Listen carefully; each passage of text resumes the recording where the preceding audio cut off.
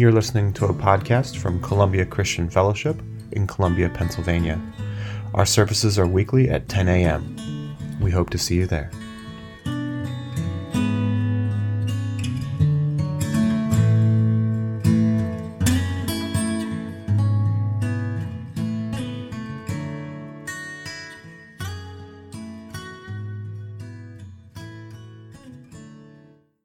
July 31st. Wow, where's the time going, huh? For some of us, it's probably going way too slow, right? For some of us, it's going way too fast because we're getting older. Too fast. Got many more years behind me than I have ahead of me, I'm sure. She has a lot more years ahead of her than behind her. In case you don't know, if you're visiting, that's our granddaughter. So Acts chapter 18, verses 18 through 23 was 2 weeks ago. And the title of the message was Discipleship 101. The premise was, or the main point was, new believers need to be discipled. And new believers need to be correctly taught in order to grow into strong Christians and to be able to serve effectively in the kingdom. That was 2 weeks ago. Right, Tenley? Yep. So last week, the title was Further Instruction Needed. And we read the accounts of two believers, two accounts of believers, first Apollos, and then the 12 believers outside of Ephesus, who had incomplete understanding, who needed further instruction in the Christian life and experience. In other words, Apollos and these 12 believers, we found out from the passage, they needed to be discipled. This week, Acts chapter 19, 8 through 10. The title was Additional Thoughts on Discipleship. Deb's going to come and read. We'll stand together, honor God's word.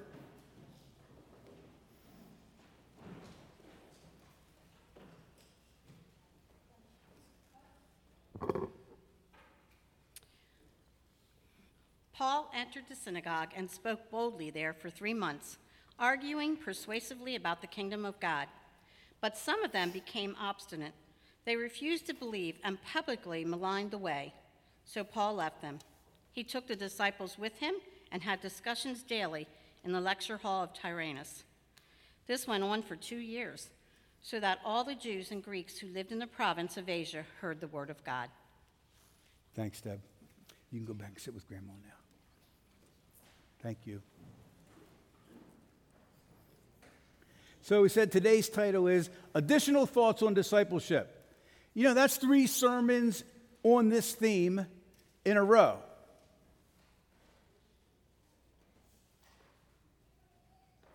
You know you got to focus. If you don't focus, you'll be distracted. And you have to intentionally focus. It's not going to happen automatically. Taught that in the military, I bet, too, right? You can't let your mind stray when you're in battle. You got to be focused. Third sermon on this theme of discipleship must be important. The nature of today's message is going to be mostly informative,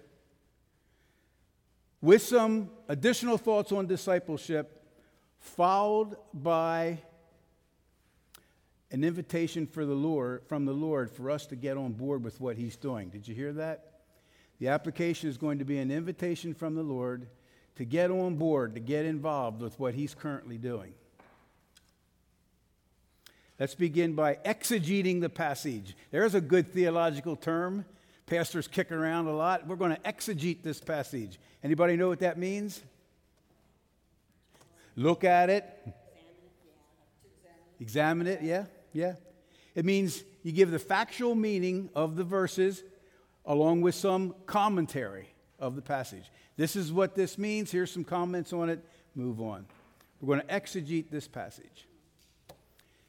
Paul went to the synagogue and preached boldly for the next 3 months, arguing persuasively about the kingdom of God. This is Paul. This is Paul again in Ephesus. And we say again because if you remember back in Acts 18, Paul had already visited Ephesus. They stopped first at the port of Ephesus, where Paul left the others behind. While he was there, he went to the synagogue to reason with the Jews. They asked him to stay longer, but he declined. And as he left, however, he said, "I will come back, God willing." So he sort of promised these Ephesian Jews in the synagogue that he would be back, and now he is. Verse 8 again. Then Paul went to the synagogue, and he preached boldly for the next 3 months, arguing persuasively about the kingdom of God. And just a little clue for those of you who like to pay attention, and that's how many of you out there. That's what I was afraid of. One hand went up. Who all out there is paying attention? We're not at 100%. Well, for those of you who like to pay attention, there's a clue to what the commentary is going to be if you notice the words in bold type.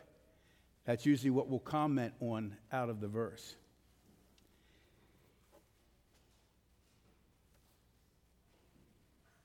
These are more than likely the same Jews from back in chapter 18 who wanted to hear more. Remember, they wanted him to stay, but he couldn't. In God's will, he had to move on. They wanted to hear more. That's who he's talking to now. So he has somewhat of a receptive audience. At least they wanted to hear more. And he's making some headway persuading them of the truth. Notice he has to have at least some favor because he stays there 3 months doing this very thing. And that's not normal. That's not a normal track record for Paul. 3 months in one place. He's usually run out of the synagogue after 3 days, maybe 3 weeks. He's never been in anywhere 3 months. He taught in Corinth, but that wasn't in the synagogue. Here he's there. He's in Ephesus, in the synagogue, reasoning with the Jews for 3 months. Things are going somewhat well here in Ephesus. What do you think the next word is going to be? But some became stubborn, rejecting his message, publicly speaking against the way. So Paul left the synagogue. He took the believers with him, and then he held daily discussions at the lecture hall of Tyrannus. Verse 9, the infamous but.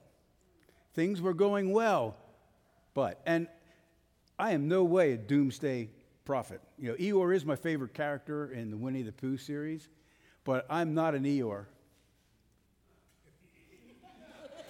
I thought I'd hear a hearty amen over there. Oh, yeah. But there are some realities.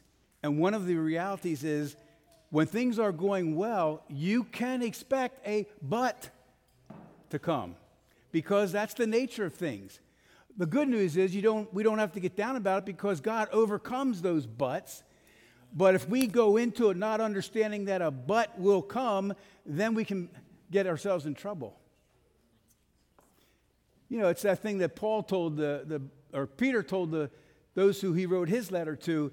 Don't be surprised at the fiery trial that has come upon you, as though something strange were happening. This is happening to your brothers and sisters all over the world, and really all you're doing is filling up the sufferings of Christ. You're suffering like your master did. So we press on. We see a lot of victory. We don't get discouraged when the but happens. We press through it. By the way, on the way out to church today, I know that many of you are facing stuff. Is anybody in here facing stuff? God gave me a clear word for myself and now for you. Push through. It's time to push through. We're this close, whatever, we're close. And the word from the Lord is don't give up. Don't turn back. Now is the time to push through. We're pushing back the darkness and we're about to see a great light break in. So the infamous but, things were going well. Now stiff opposition arose against Paul and against the gospel. The way. What in the world is the way? Speaking against the way. Well, listen, this is what the believers had begun to call themselves. Followers of the way. And here's something you might find interesting.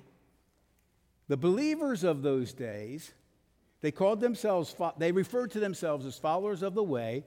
They did not really refer to themselves as Christians. Did you know that? They did not really refer to themselves as Christians till much later in history. Followers of the way referred to the church and believers. Outsiders, unbelievers, called followers of Jesus Christ, or called the believers Christians. And it wasn't a commendable term. It was said in mockery at first, and scoffing and slander. When the unbelievers called the believers Christians, they weren't giving them any kind of kudos. Christian, man, get it together here, Hope. Christian means little Christ or Christ-like, but they weren't saying in a good way. It was mocking. The believers called themselves followers of the way after John 14:6. Jesus said, I am the truth and the light. So Paul left the synagogue and he took the believers with him. Apparently there was a rather large number of Jews and God-fearing Gentiles who believed Paul's message. They went with him when he left. It was a large enough group of believers that they had to rent a hall in which to meet. They rented the hall of Tyrannus. Now, he was a Greek philosopher, and he taught students philosophy. He was not a believer. The word hall can actually be translated school. So note, interesting, the Ephesian church first met in a school. Yeah. Some of you were not with us. Many of you were. Does that bring back memories? We met, you've been around long enough to remember the early days when CCF met in a school. Taylor Building in Columbia, 7 years, 1996 to 2003. We met in the school. How many in here did meet with us when we were at school? Show of hands. Hey, we've kept a lot of people along the way. One other interesting note before we move on, and it's in the phrase, he held daily discussions at the lecture hall of Tyrannus. This is going to blow the mind of Christians in Western culture.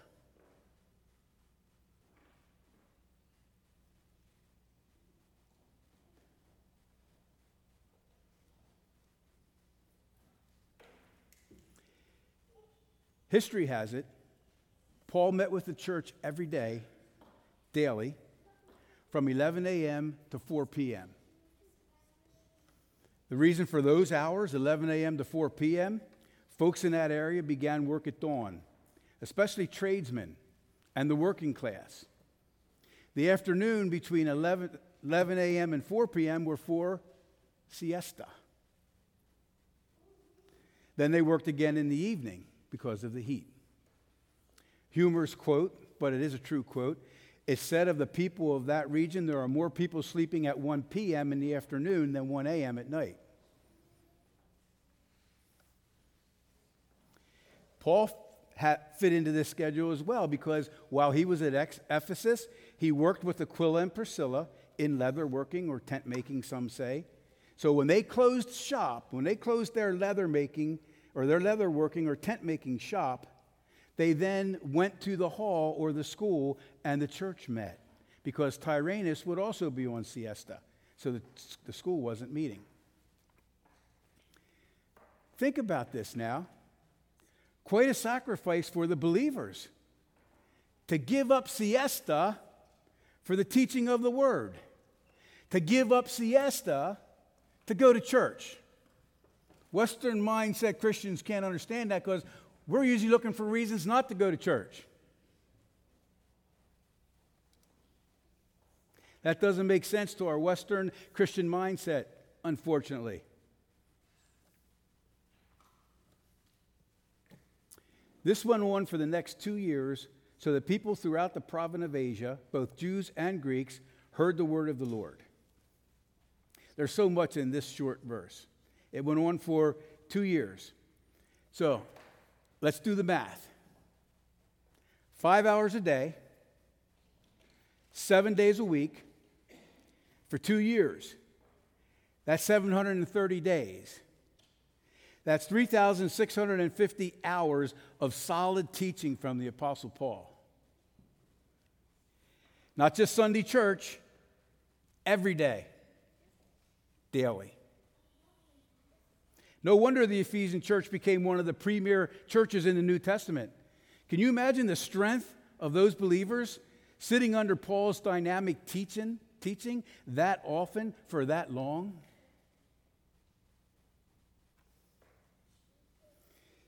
Just for information's sake, that church became one of the most recognized, well-known churches in the New Testament. Timothy, you heard that name, letters to Timothy. He became the pastor. The Apostle John finished out his years ministering in the church at Ephesus. And I don't know if that was before Patmos or after Patmos, but the history is that he was at Ephesus when he died. I guess it had to be after Patmos. And you notice that it says people throughout the province of Asia, both Jews and Greeks, heard the word of the Lord.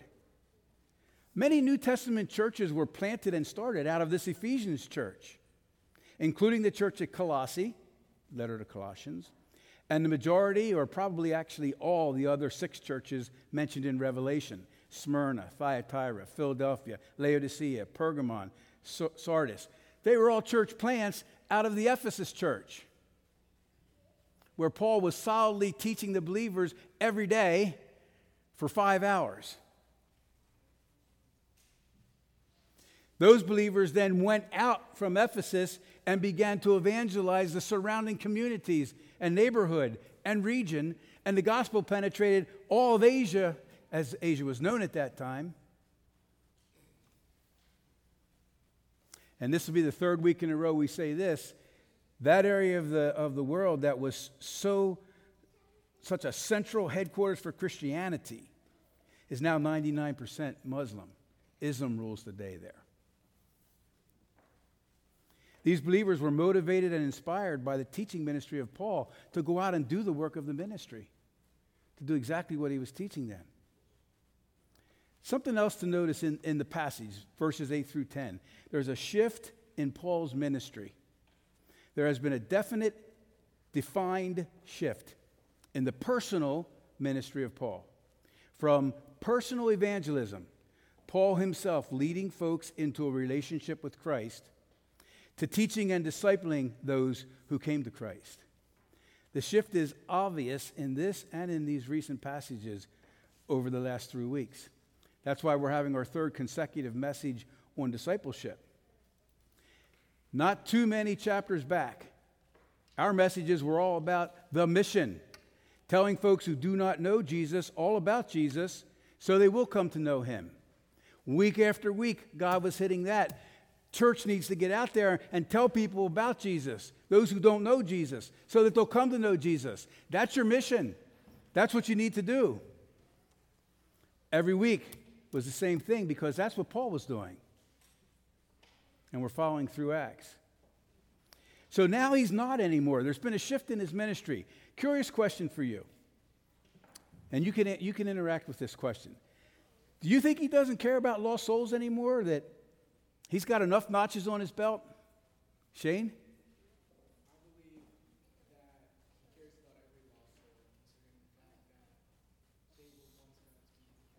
Okay. Shane believes he cares about lost souls. What? I think he's trained up enough others to do personal evangelism. So he's trained up enough others to do personal evangelism. He's training up others. That's most likely it. The case is not that he has lost his zeal for saving souls. But we think about this. The result of that amount of discipleship, the result was now that local believers were the ones doing the evangelism. Under his teaching, under his tutorage, under his mentoring, his coaching, whatever you want to call it. And part of his teaching, I'm sure, was training those new believers on reaching the lost. Experiences he had, what he was taught, how to go about it, what to do in this situation, or whatever he was training them. Then as people out there began to come to know the Lord through the believers that went out, bring them back to the church where they begin to sit under the Apostle Paul, and this whole thing reproduces itself. God's master plan of evangelism. It's really simple. We make it way overcomplicated. You know, there's a reason we make it overcomplicated, because it's much easier to focus on a program than it is to focus on personal evangelism. It's much easier to put church programs in place and work on that program and be involved in the church than it is to go out there and actually talk to unbelievers about Jesus. The way it's supposed to work is we are supposed to be going out there telling people about Jesus. Either they get saved or they get curious enough that they come in here. Then in here we teach them and we train them. We equip them. We encourage them. They become part of a loving church family. They have a support system now. They're cared for and they learn how to care for others. They get ministered to and they minister to others. That's the plan. God may just bring some unbelievers into the church. He works in many ways. But we're not to sit here waiting for unbelievers to come through those doors. We're to go out and talk to them. Bless you.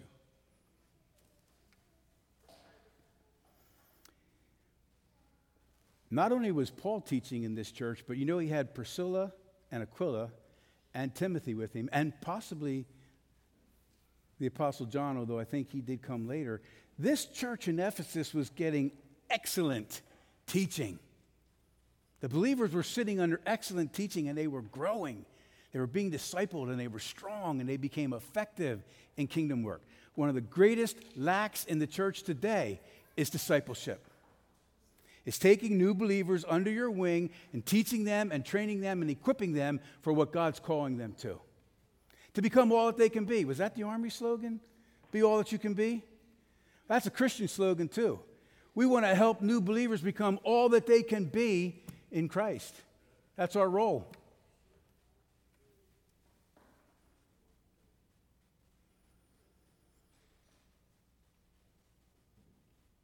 At last, for Paul in Ephesus, even more so than Corinth, he was freed up from the personal evangelism sole responsibility to being able to teach and disciple. So this completes the exegesis of the passage with commentary. I want to move towards a close, but with some additional thoughts on discipleship. We're going to keep it very simple. We're going to keep it elementary. So if you want to learn something about discipleship, you can pay attention at this point. We'll start right at the beginning, Matthew 28. Why discipleship? Jesus came and told his disciples, I have been given all authority in heaven and on earth. Go and make disciples of all the nations, baptizing them in the name of the Father and the Son and the Holy Spirit. Teach these new disciples to obey all the commands I have given you. Or that word commands throws a lot of people. It's more instruction. Follow all the instructions that I have handed on, passed down to you. These verses are commonly referred to as the Great Commission. Jesus is detailing the mission of the about-to-be-formed church. There was no church yet. These were just his early disciples. But he was giving them their commission for when the church was formed. Go and make disciples of all nations. Now, the mission is twofold, but it's under one category. The category is go and make disciples. The twofold part of the mission is what we call evangelism and discipleship. Evangelism is telling others who do not know Jesus about Jesus so that they will come to know him. We've heard a lot about that. The other side of that coin, it's two sides of the one coin, is now teaching those who receive Jesus all about Jesus, all about his words, all about his ways. We've said it over and over. If somebody gets saved and they don't learn the ways of the Lord and the word of the Lord, their life's not going to change at all. So at the very best, they're not going to be attracting anybody. They're not going to be effective in kingdom work.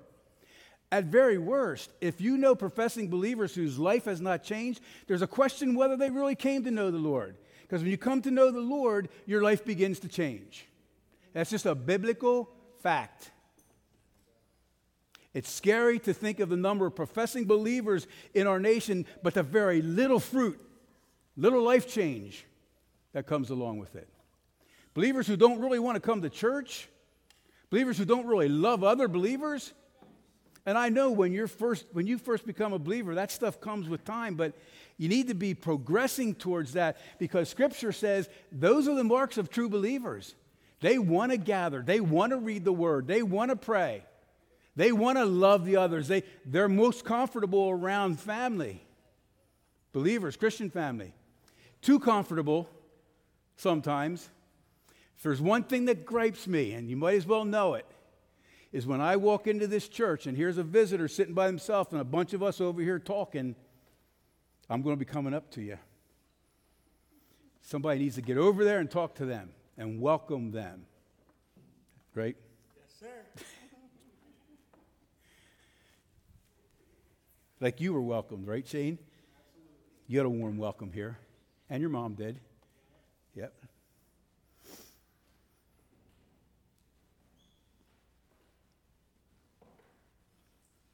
So that's the essence of Jesus' words here, go and make disciples. We often break it down. It's evangelism, leading folks into a relationship with Christ, then discipleship, teaching them about Christ. Water baptism is tucked in the middle there. It's not really a category. It's like the next step after salvation. It's you come to know the Lord, you should be water baptized and discipled. Water baptism maybe even fits into the discipleship piece. Plug for water baptism. August 21st, we'll set up the tank. We're going to baptize some people. I think we have 6 right now. If you're interested, let me know. One of the questions I often get, and I've gotten again, I was baptized as a baby. Do I need to get baptized again? My answer is yes, you do. Because somebody else made that choice for you when you were a baby. You didn't make that choice. And scriptural baptism is always about you choose to accept the Lord, now you choose to be baptized. Somebody doesn't make that choice for you. That's my opinion on it. I believe it's theologically correct, but you could have a different opinion. So technically there is an order to this, but there's a lot of overlap, so don't structure it too much. And the order is evangelism, salvation first, discipleship, teaching, instructing second. But the entire process we call discipleship. Trying to teach someone spiritual truth before they accept Christ is pretty much futile. Scripture says Satan has placed a veil over the eyes of unbelievers. They can't understand spiritual truth. When I was in the process of coming to know the Lord, a guy was witnessing to me at work over and over again. He got me curious enough to start reading the Bible. I started reading the Bible. It meant nothing to me. I could not understand that thing at all.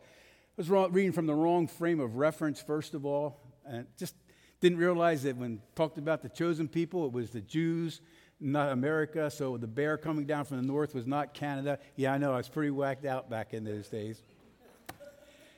I knew nothing. The point I'm trying to make is when I accepted the Lord on January 16th, 1980, that veil was removed. And now when I read, I had such understanding and such hunger to read more. I just ate it up, just gobbled it up. So to try and disciple someone who hasn't yet accepted Christ is really going to be a difficult task. The only upside is there are cases of people who got into a church, they weren't saved, they got into a church, they got into discipleship, and through the discipleship process, they got saved. I mean, God can do whatever he wants. But basically, there's a structure. It's evangelism, then discipleship. We have a twofold mission of making disciples. So if we're going to make a disciple, do you think it would be good to know what a disciple is? If you're going to make something, if your boss comes to you and says, I want you to make this, okay, what's the blueprint? Or I want you to build this. What's the blueprint? What's it look like? Well, I don't have any of that. I just want you to make it. Well, how am I going to make it? I need to have something. I need to know what I'm making. You need a recipe if you're going to bake a cake. What is a disciple? A learner, a follower. That's about as simple as we can break it down. There are other words we could use, probably a long list actually, but these capture the gist of the word. A disciple is a learner, a disciple is a follower. Now there's some things that need to be said about that. It's a person who learns from and then follows another person, We learn from a person and we follow that person. And we follow their body of teaching, their philosophy, or their ideology. With the concept of disciple is this sense that through this process, you begin becoming like the teacher. You begin coming like the one who's discipling you. That's why Paul could say, and it's not braggadocio, he said, be imitators of me as I imitate Christ. There's this, if you could picture it, here's Christ, the ultimate. Nothing above Jesus. He's the ultimate. And then he's calling people to himself and he's equipping them to call others and teach others. So you have this long line of people, if you can picture it in your mind throughout the centuries, we're all marching towards Christ, following the one that he gave us to be disciples, and we're all becoming ultimately like Christ. That's discipleship, and that's the disciples who are following that. You're following the person, you're following the teaching. You become increasingly like the teacher. So if you're going to disciple somebody, there's a huge responsibility on you, on me, that we are following hard after Christ, because they're going to naturally follow hard after us. More could be said, but we'll leave that. What's the goal of biblical discipleship? What is the goal of Christian discipleship? A Christian disciple is one who learns from and embraces the teaching of, follows Jesus. Followers of Jesus. And through this process, increasingly becoming more like Jesus. In biblical or Christian discipleship, Jesus is the ultimate one. It's all about Jesus. Everything is to ultimately point to him. A trap to avoid when you're discipling somebody. You don't want to make disciples of yourself. Disciple of Hub Smith, disciple of Steve Robinson. You say, well, I would never do that. It can happen so subtly. They just got saved. They don't know Jesus all that well yet. You're their Jesus. Do you realize that? You're their Jesus looking at you.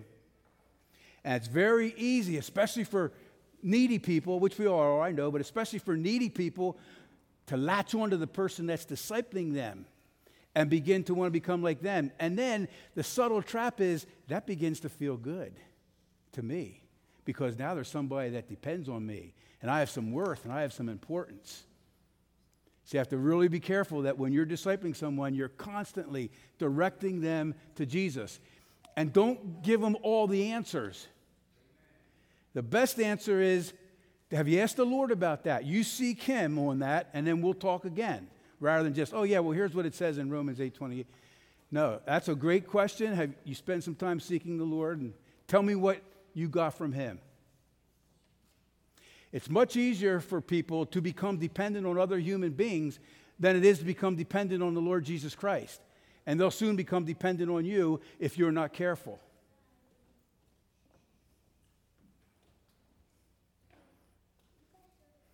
Point them to Jesus. So this is the goal of biblical or Christian discipleship. His disciples becoming more and more like him, becoming more and more Christ-like. That those we are discipling are becoming more like him and more Christ-like. That's the biblical Christian goal, and here it is explained in Romans 8:29.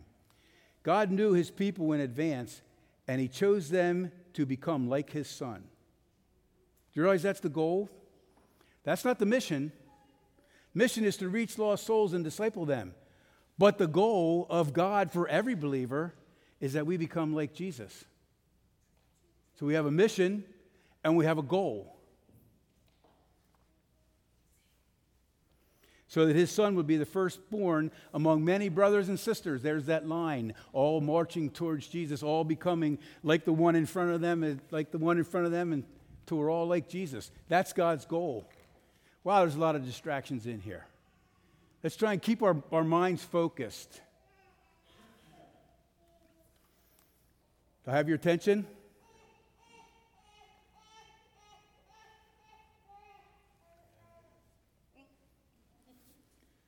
What? Yep. That's our goal in Christian discipleship, that many will become like God's Son. Christians, first a derogatory term from outsiders, but now little Christ, Christ-like, a good word. They see us, they see Jesus. That's what we want. They see us, they see Jesus. Just one additional thought, and then we're going to close. What's the biblical pattern? What's the biblical model for discipleship? Each one teach one. 2 Timothy, you have heard me teach things that have been confirmed by many reliable witnesses. Now teach these truths to other trustworthy people who will be able to pass them on to others. Here's the pattern. Here's the model. Biblical Christian discipleship. It's a classic passage on discipleship, even though the actual word is not in there. Many churches, many Christian organizations use this as a foundation for their discipleship ministry. Take a look here at what we got. You've heard me teach. We know Timothy was discipled by Paul. He sat under his teaching. He traveled with him, extensively with him. He served with him. There's a good chance that right now Timothy is the pastor at Ephesus during this, when Paul wrote this. If so, Paul gives Pastor Timothy instructions or a pattern or a model for discipleship in the church, what it should look like. We're not all that big on structures. Our motto is you keep it simple, you keep it relational, flowing in the Holy Spirit, but there is room for structure. You teach others what I have taught you, and in that you instruct them to teach others, and then you teach them to teach others what you have instructed them. Each one teach one. In this way, disciples are made. Mature followers of Jesus are formed. The church will reproduce itself, and grow exponentially. It's the pyramid effect. Each one reach one. Here's a great way to just remember this. It's so simple. In evangelism, we say each one reach one. And in discipleship, we say each one teach one. Can you say that? First evangelism. Each one reach one. That means all of you reaching one more person. These pews will be filled. Do you realize that? Now you're bringing them in, so what's the next discipleship? Each one teach one. You're taking somebody under your wing, you're beginning to instruct them in the ways of the Lord. God made it very simple because we need simple. All right, that's basically and very simple foundation of discipleship. As it actually occurs in real time, it can take on many and varied levels, aspects, etc., but these are the basic elementary teachings on discipleship. The how-tos are endless. Here's a conclusion. We looked at why discipleship. We looked at what is a disciple. We looked at what is the goal of discipleship. And we said, what is the biblical pattern for discipleship? So much more we could say, but this leads to the application. And the application is an invitation from God to join with Him in what He's doing in these days. Very simple, so that I don't mess it up. I need simple. I know last week it got a little convoluted. This is very simple. If you are interested in being discipled, see me after the service or contact me this week. If you are interested in being trained to disciple others, see me after the service or contact me this week. Okay? Yes, sir. All right. Justin's going to come. Will you stand?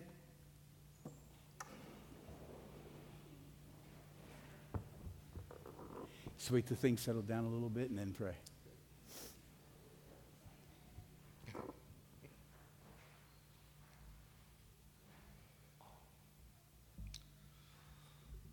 Well, Father, we hear you.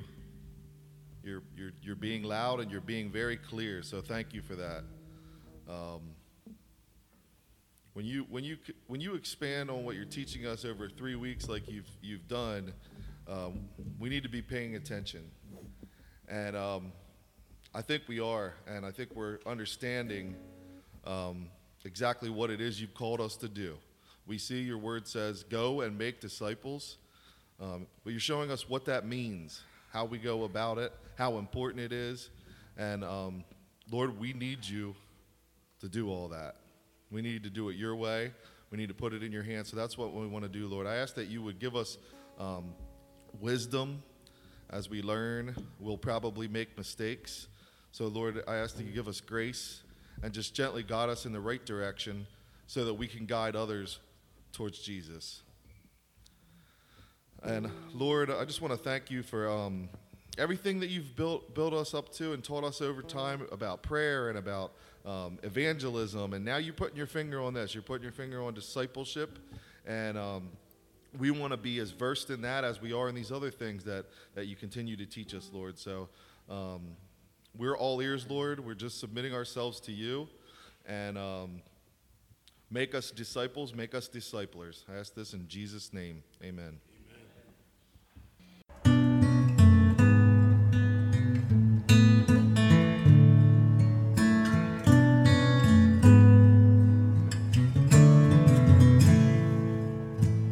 Thank you for listening to our weekly message. To connect with us, visit our website at blesscolumbia.org.